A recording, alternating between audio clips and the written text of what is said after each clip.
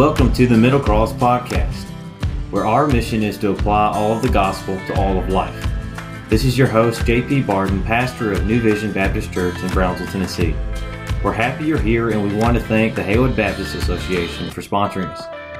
You can find us on Spotify at the Middle Cross Podcast, or listen to our Word of the Week on the Haywood Baptist Hour. Tune in to 95.3 at 8 a.m. on Sunday mornings. We hope you enjoy.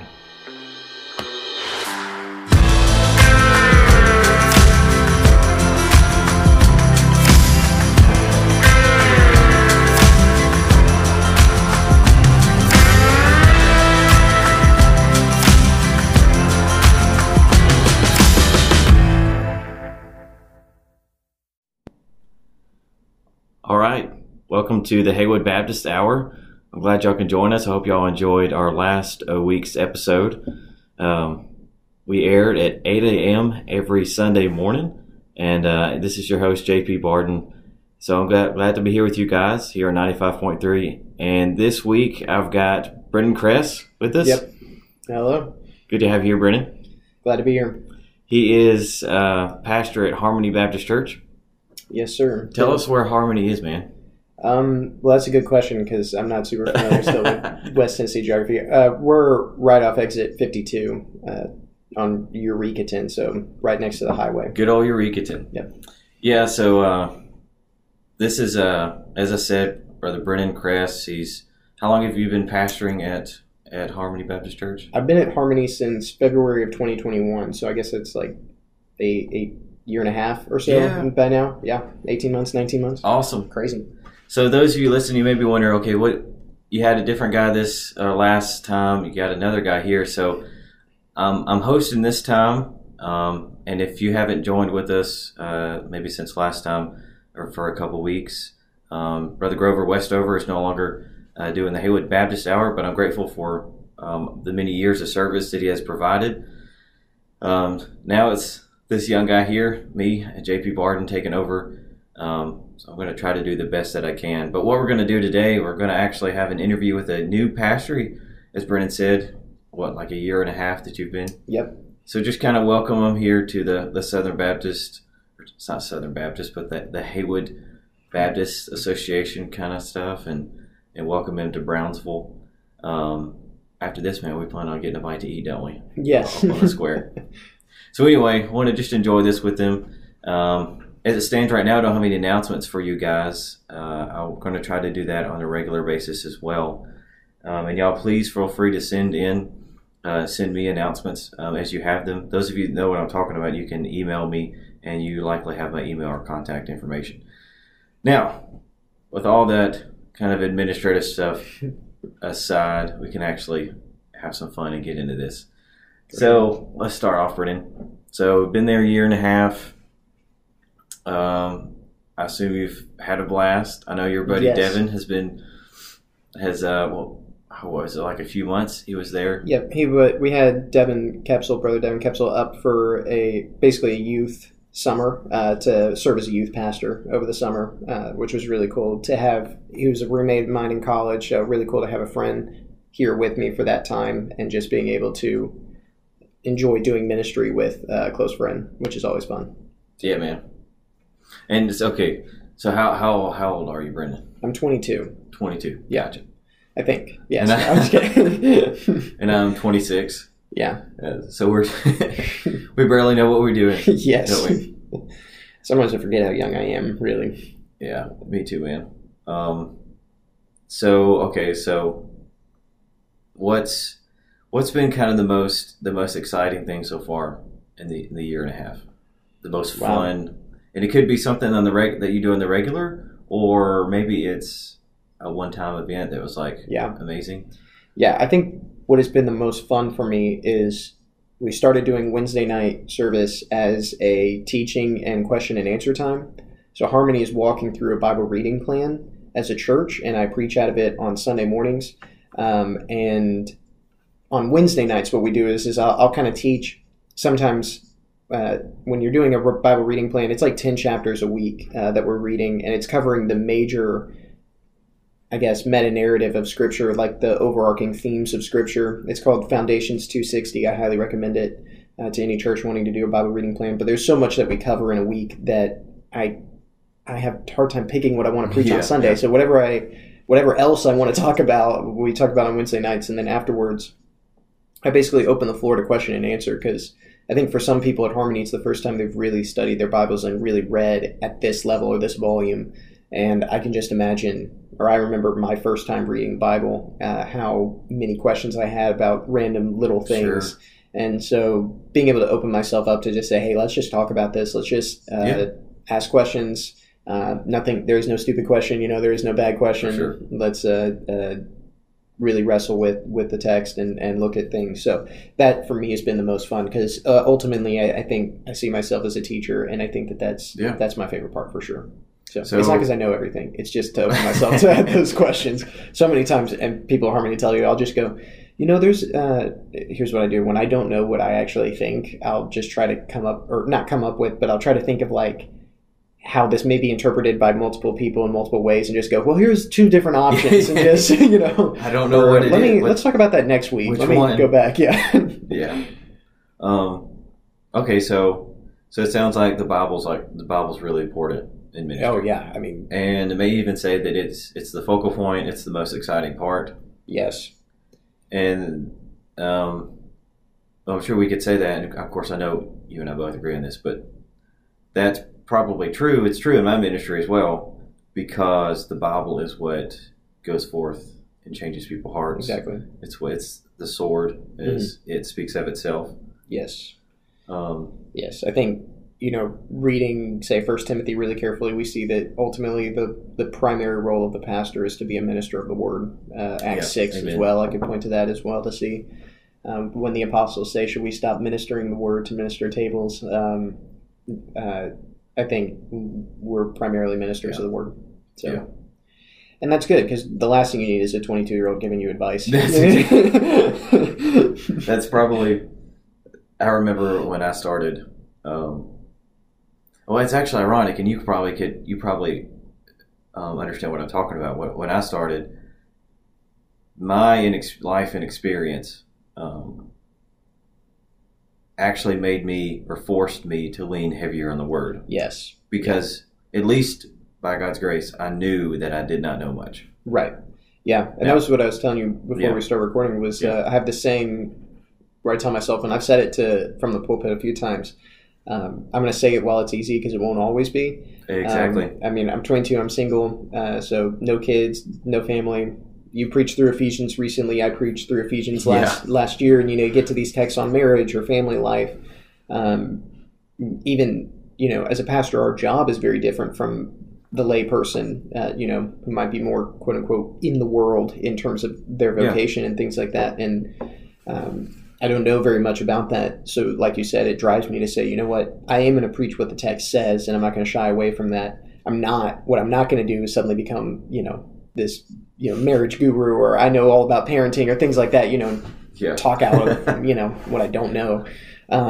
But I can give you what the Bible says, and really it sounds so simple, but when you give people what the Bible says, it just, like you said, it changes people's lives. Like, there's no question. Everybody at Harmony right now, I think, if they've seen such growth, and I think if you ask them what is it, they would say, well, we're hearing the Bible preached and we're reading it for ourselves. It's like bingo. It's amazing. It's amazing how sufficient the Bible is. Yes, the reformers were right. Who would have thought? They were 500 years ago. Yeah.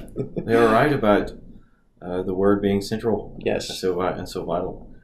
So that's one of some of the most exciting parts. And I'm sure that's not really going to cease, which is an encouraging thing. Yeah. What about some of the harder parts? Yeah. Or the hardest, maybe.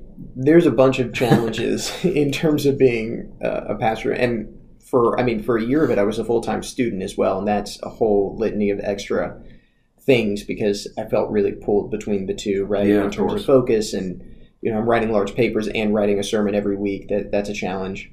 That hasn't really changed, because now I'm in seminary, so it's still we're still dealing with that, just not as much in class time. We're both in that boat, man. In that boat, struggling, swimming. So that's a challenge. I think kind of to go along with what we were just talking about, one of the challenges is my lack of life experience. That's ironic, isn't it? And it's I don't know what I don't know. And as a pastor, that's a challenge too, because I've been a member of 5 churches. I think if I were to just like really quickly think about that, I'm not going to count them, but I think about 5 in my lifetime. So I've seen pastoral ministry in a bunch of different ways. I've seen church in a bunch of different ways. But to sometimes just not know exactly what is the best thing to do. I don't know what I don't know. So some weeks I feel like I've done a really good job. Other weeks I go, am I even doing my job correctly? You know what I mean? Like, what am I supposed to be doing? And trying to, I had a meeting with one of my mentors, Dr. Van Nest. He's the dean of the School of Theology and Missions at Union University. And he was talking about, I asked him, got lunch with him, and I just kind of made a joke. I was like, what do I do? Like, there is some of those feelings where it's just like, sometimes I just don't know what to do. But really the way to stop that is just relying on your mentors and people who have been pastors for longer and being able to just ask and go, so when this happens, how do I handle this situation? And I mean, I've had some pretty crazy already in my 18 months. I've got some stories already of things happening where I've just got to roll with it. Yeah. I had a mentor of mine tell me, blessed are the flexible because they don't get bent out of shape. And there's one thing that I could tell everyone, it's blessed are the flexible because you just got to roll. Yeah, you do. That's something I struggle with, or I still struggle with in a large part. And I think you probably would agree with this too. It's amazing. Ministry seems to reveal your weaknesses faster than you wish it would. Yeah. I can tell you one thing that hit me early on. This isn't like I had things hidden or whatever, but I'm an imperfect person. I say that from the pulpit all the time. I have my own sins and my own struggles and things I wish I was better at. Yeah. And there's a song lyric, not a Christian song, so I'm not going to tell you what it was. But the artist said, "You only hold me up like this because you don't know who I really am." And for a while, I had like like imposter syndrome, right? Where it's like I'm in this position where people are looking up to me, but I don't really feel like you should be looking up to me. Yeah. If you knew everything. And then I was reminded of 2 things. One, there were people who did know everything, and they were on my ordination council, and you know what I mean. And they were there for my ordination, so they knew. And then ultimately, God gave me this peace because He said, "Brennon, I do know everything, and I still have you here." And so. Everything is confessed, and obviously that's super important in pastoral ministry is accountability, especially external accountability outside of your church to have brothers you can go and talk to. Yeah, it's true of any Christian. But that when I kind of felt that peace and God telling me I have you here for a reason and for a purpose in spite of your mistakes and struggles and things like this that we're working on, that was a huge weight off my shoulders because it was like, okay, that's what it really means to work in grace. Like I'm not working for God's favor. I have it and then can continue to work through it. So yeah. So I guess you could summarize and say one of the hardest parts has been, I guess the revealing of your own insufficiency. Yes. Which I would, I resonate with that. I remember. I hope this doesn't sound crazy or nothing. No. But I remember not long into my ministry, maybe about a year, it may have been 6 months in, I remember sitting out in front of our church doors here under the awning on those steps. And I literally just praying, like, Lord, I do not know what I'm doing here. Yeah. Like, why do you have me here? It doesn't make any sense. I'm not sufficient to love these people. And then also, there's difficulties that I don't understand. And He just held me in it.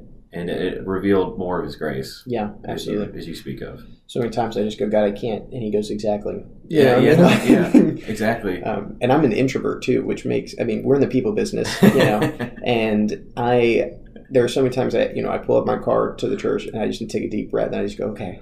And it's not like feeling like being on, but it's like I have to focus on other people right now. And everything in me just wants to not. I'm so task oriented that I just want to go in and just do it. Yeah.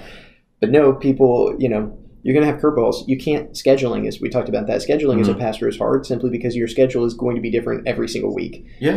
You don't know who's going to be in the hospital. You don't know who you're going to need to go visit. You're not going to, so many crazy things happen. And as a young person, kind of handling some of those has been a challenge, as well as like a joy, because I really realized I'm like, well, this is real life. Like, this is not in the textbook anymore. This is not, you know what I mean, in my classes. Though those prepped me incredibly well. You're out there. I mean, you're in the, welcome to the jungle. Like, in the middle of it. And we're in the trenches. That's a good subject. It's not really going to change subjects, but just kind of a segue. One of the most fantastic things I've found is being in school and being in ministry at the same time. Yeah. Because it puts feet to what you're learning. Yes. Because I found I had a terrible tendency to kind of stay in the clouds when I first started out, because that was where I was used to being. Not that and just kind of thinking about things. Yeah. And then my people, and this is where I just thank them and the Lord for them, helped kind of pull my feet down at least and plant them here in this place. Yes. And go, okay, so now what? Yeah. There's theology, and then there's putting in practice that theology. That has been one of the most joyful and yet difficult things at the same time.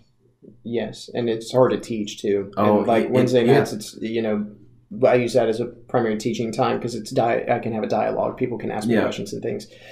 Some people have asked, "Can we ask you questions on Sunday morning?" And I'm like, "No, let's." There's a time and a place, but kind of being able to take what you're learning and directly apply it is a gift that is so incredible. To just have, I was in a class called pastoral ministry, and I'm doing pastoral ministry at the same time, and it's like every class I would go, man, I'm not a good pastor. You know what I mean? Like, I'm not doing what I'm supposed to be doing, but I'm learning. But you're talking about like kind of keeping your head up in the clouds. I had a somewhat of a crisis of faith maybe when I first went to college. I had never been exposed to, not seriously is what I'll say, not seriously exposed to any other denomination other than Baptist. When I went to Union, there's it's a Baptist school, but Christians of all denominations are there. And I had friends. It was the first time in my close-knit friend group where I had like 3 different denominations represented. And it was shocking because the arguments that I had heard suddenly, wait, no, they have Bible arguments for what they're doing. They're not just, whatever. And it was very much like grounding it and taking my faith and actually really applying it and really working through some of those issues. I don't know if I'm allowed to make this joke, but when you really read your Bible, you'll be a Baptist. But do it. But really studying and looking into those things and having that encourage me now as a pastor to go, I've seen it in my community. People don't, the Jehovah Witnesses come by and they knock on their door and they're like, well, they're Christian too. And I'm like, well, maybe not. They have Mormon friends. They have, and I'm talking about those Christian, what we would probably call a Christian cult or something like that. But even the other denominations, being able to teach that people what the differences are. Why are we Baptist? Why are we Christian as opposed to these other things? Is huge. And I didn't really. This is not in any way an attack on my youth pastors or anything like that, but I didn't have exposure to alternative ways of thinking about the faith. And we live in a world where those alternatives are everywhere, and you have to know the truth so that you can know when something, when should your red flag go up? When should you start pausing and going, okay, wait a minute, what are they saying? And it's that on that denomination topic. Of course, this is the Haywood Baptist Hour, so we're going to talk about being Baptist. So I felt, which is a good thing. Amongst brothers and sisters, I felt comfortable. And maybe you're listening, you're going, okay, what is do y'all think you're Baptist or better than other people? No. Not at all. It's rather, we believe that the Bible testifies to particular things. Yes. And we hold those convictions. Immersion, for instance. Yes. I was going to use the fancy word for it, but like what's called congregationalism. Yes. That basically the power doesn't lie with the pastor, the power lies with the people. Exactly. Yeah. Those kinds of things are why we are Baptist ministers. Exactly. I think, and here's something that I tell people because I'll give opposing viewpoints, right? I'll say, here's how one, especially when it's like a really gray area, when we're talking those, those what I would call tertiary or third level issues, end times, or, some of these things that aren't even divided on denomination. What I'll do is I'll say, here's what this view is saying. Here's what this view is saying. I do this primarily on Wednesday nights because on Sundays you might just not have the time or space. Yeah. But the word I like to use is being faithful. Not so much, well, which one's right or which one's wrong? Well, there is a right or wrong on some things, right? Okay, is Jesus Lord? Yes. There's you can't go right or wrong there. But other things is to say, okay, which one do we think is the most faithful reading of the text? Which one is the most faithful to the scriptures? And I think really if we're looking at, say, Baptist heritage, I think really what we're looking at is men and women who are trying their very best to be as faithful to the scriptures as possible. Amen. That's a good which is why I'm a Baptist ultimately. I want to be faithful to the Word of God. Same here. And there's a lot of history behind it. Yep. If I'm wrong, I'm just going to try to be faithful. You know what I mean? Like, I don't want to add anything else that's not there. And for sure. So, we've got the some of the hardest parts, some of the most joyful parts, why we are Baptist. Yeah. And you're actually in a Baptist course right now. Yes. Yeah. I'm taking classes at Southern Theological Seminary and taking a class on Southern Baptist Heritage and Mission. So shout out to Dr. Eric Smith. Yep. Dr. Eric Smith. It's been great so far. It's really eye-opening. I think one of the largest issues in the church, probably at large, is a lack of understanding of history, and church history especially. You're right. The ideas that you have, the traditions that you have, they come from somewhere. And tradition becomes a problem when it loses the why. Amen. And I think a lot of our churches struggle with, well, why do you do that? Yeah. If you can't answer why you're doing it, there was a reason. At one point, there was a why. Do you still agree with that? Do you where is your reason for why you do what you do? And I think the why becomes, when the why becomes contextual. Yes. Over biblical. Yes. You have a problem, and it may not look like it. Yeah. Until something pushes against it. Right. And we have a lot of churches, I would say probably even especially in the Baptist community, that think that they're biblical churches, but they're not, because they have not taken the time to really study. What does the Bible say about a pastor? What does the Bible say about a deacon? Yeah. What does the Bible actually say about these roles and how they fit in the church discipline, things like this? Membership, yes, work, home life, all of it. Yeah, and we see a lot of, this kind of a tangent, but we see a lot of, rightfully, let me say that to start, rightfully, we see a lot of people, churches waking up to the need to discipline their pastors and to discipline their leader body. And what we have not yet woken up to is the fact that that same standard applies to every single individual member of the church. That's a hard pill to swallow. And that is a difficult thing. Now, your pastor should be a moral exemplar, but he is not technically held to a higher moral standard than any one member of his congregation. That's true, because you look at in 1 Timothy, yes, right, the qualifications for an elder, overseer, pastor. Mm-hmm. They're not like, oh, whoa, man. Yeah, they're not perfect. It's like, oh, this is kind of common. Yeah, everything that Paul mentions there for deacons and pastors, the Bible mentions for just normal believers throughout the text. The only difference is able to teach. That's the only differentiating aspect. Totally is. Which really, should tell us that the pastor is out of the congregation. He's not above the congregation. Amen. Which is such a big difference. It's not a triangle. It's more like an arrow, right? He's the leader, the under shepherd, right? 1 Peter 5 language. 1 Peter 5, right? I think so. Okay, yeah, okay. I'm just making sure. It could be second. There's not 5 chapters in 2 Peter.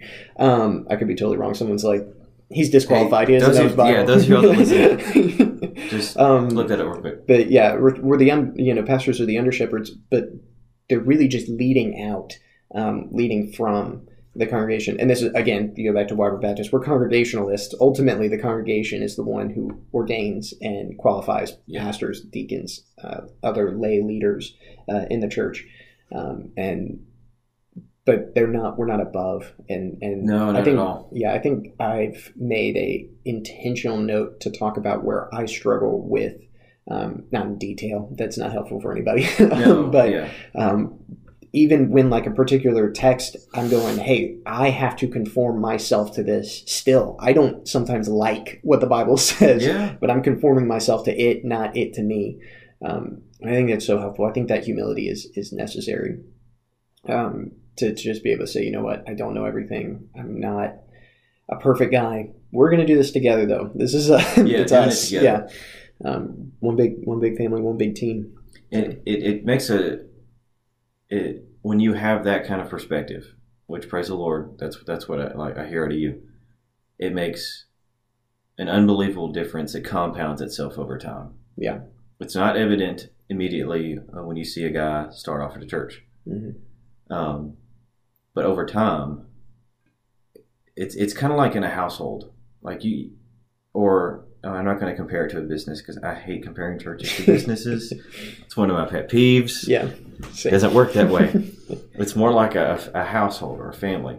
You can create all the rules you want to, but just throwing them out there and expecting it to happen immediately doesn't take into account where the rest of the family is. Yeah. But over time, by example and love and having the proper amount of nerve to actually lead and all those kinds of things, you look up and you go, wow, I'm proud of where we are. Yeah. And it becomes a where we are kind of thing, not just a look what I did. Yeah. That's terrible. And that ultimately boils down to good leadership. And something I'm very thankful of is having solid leadership training. When I was younger, I went through a program called Student Leadership University, which I highly recommend for students. You can just look that up, SLU, Student Leadership University. It really taught me a few keys, and one of the big ones is that I've learned from that and professors at Union and other places is you need to teach before you change. And because kind of here's like what often happens is you'll have one pastor come in, he'll change how they do Sunday school, how they do all of these other different things. He's there for 5 years. He leaves. New pastor comes in, wipes the slate clean, changes it to a totally different form or things like this. And you give your congregation whiplash eventually, because they're going, this program, that. Yep.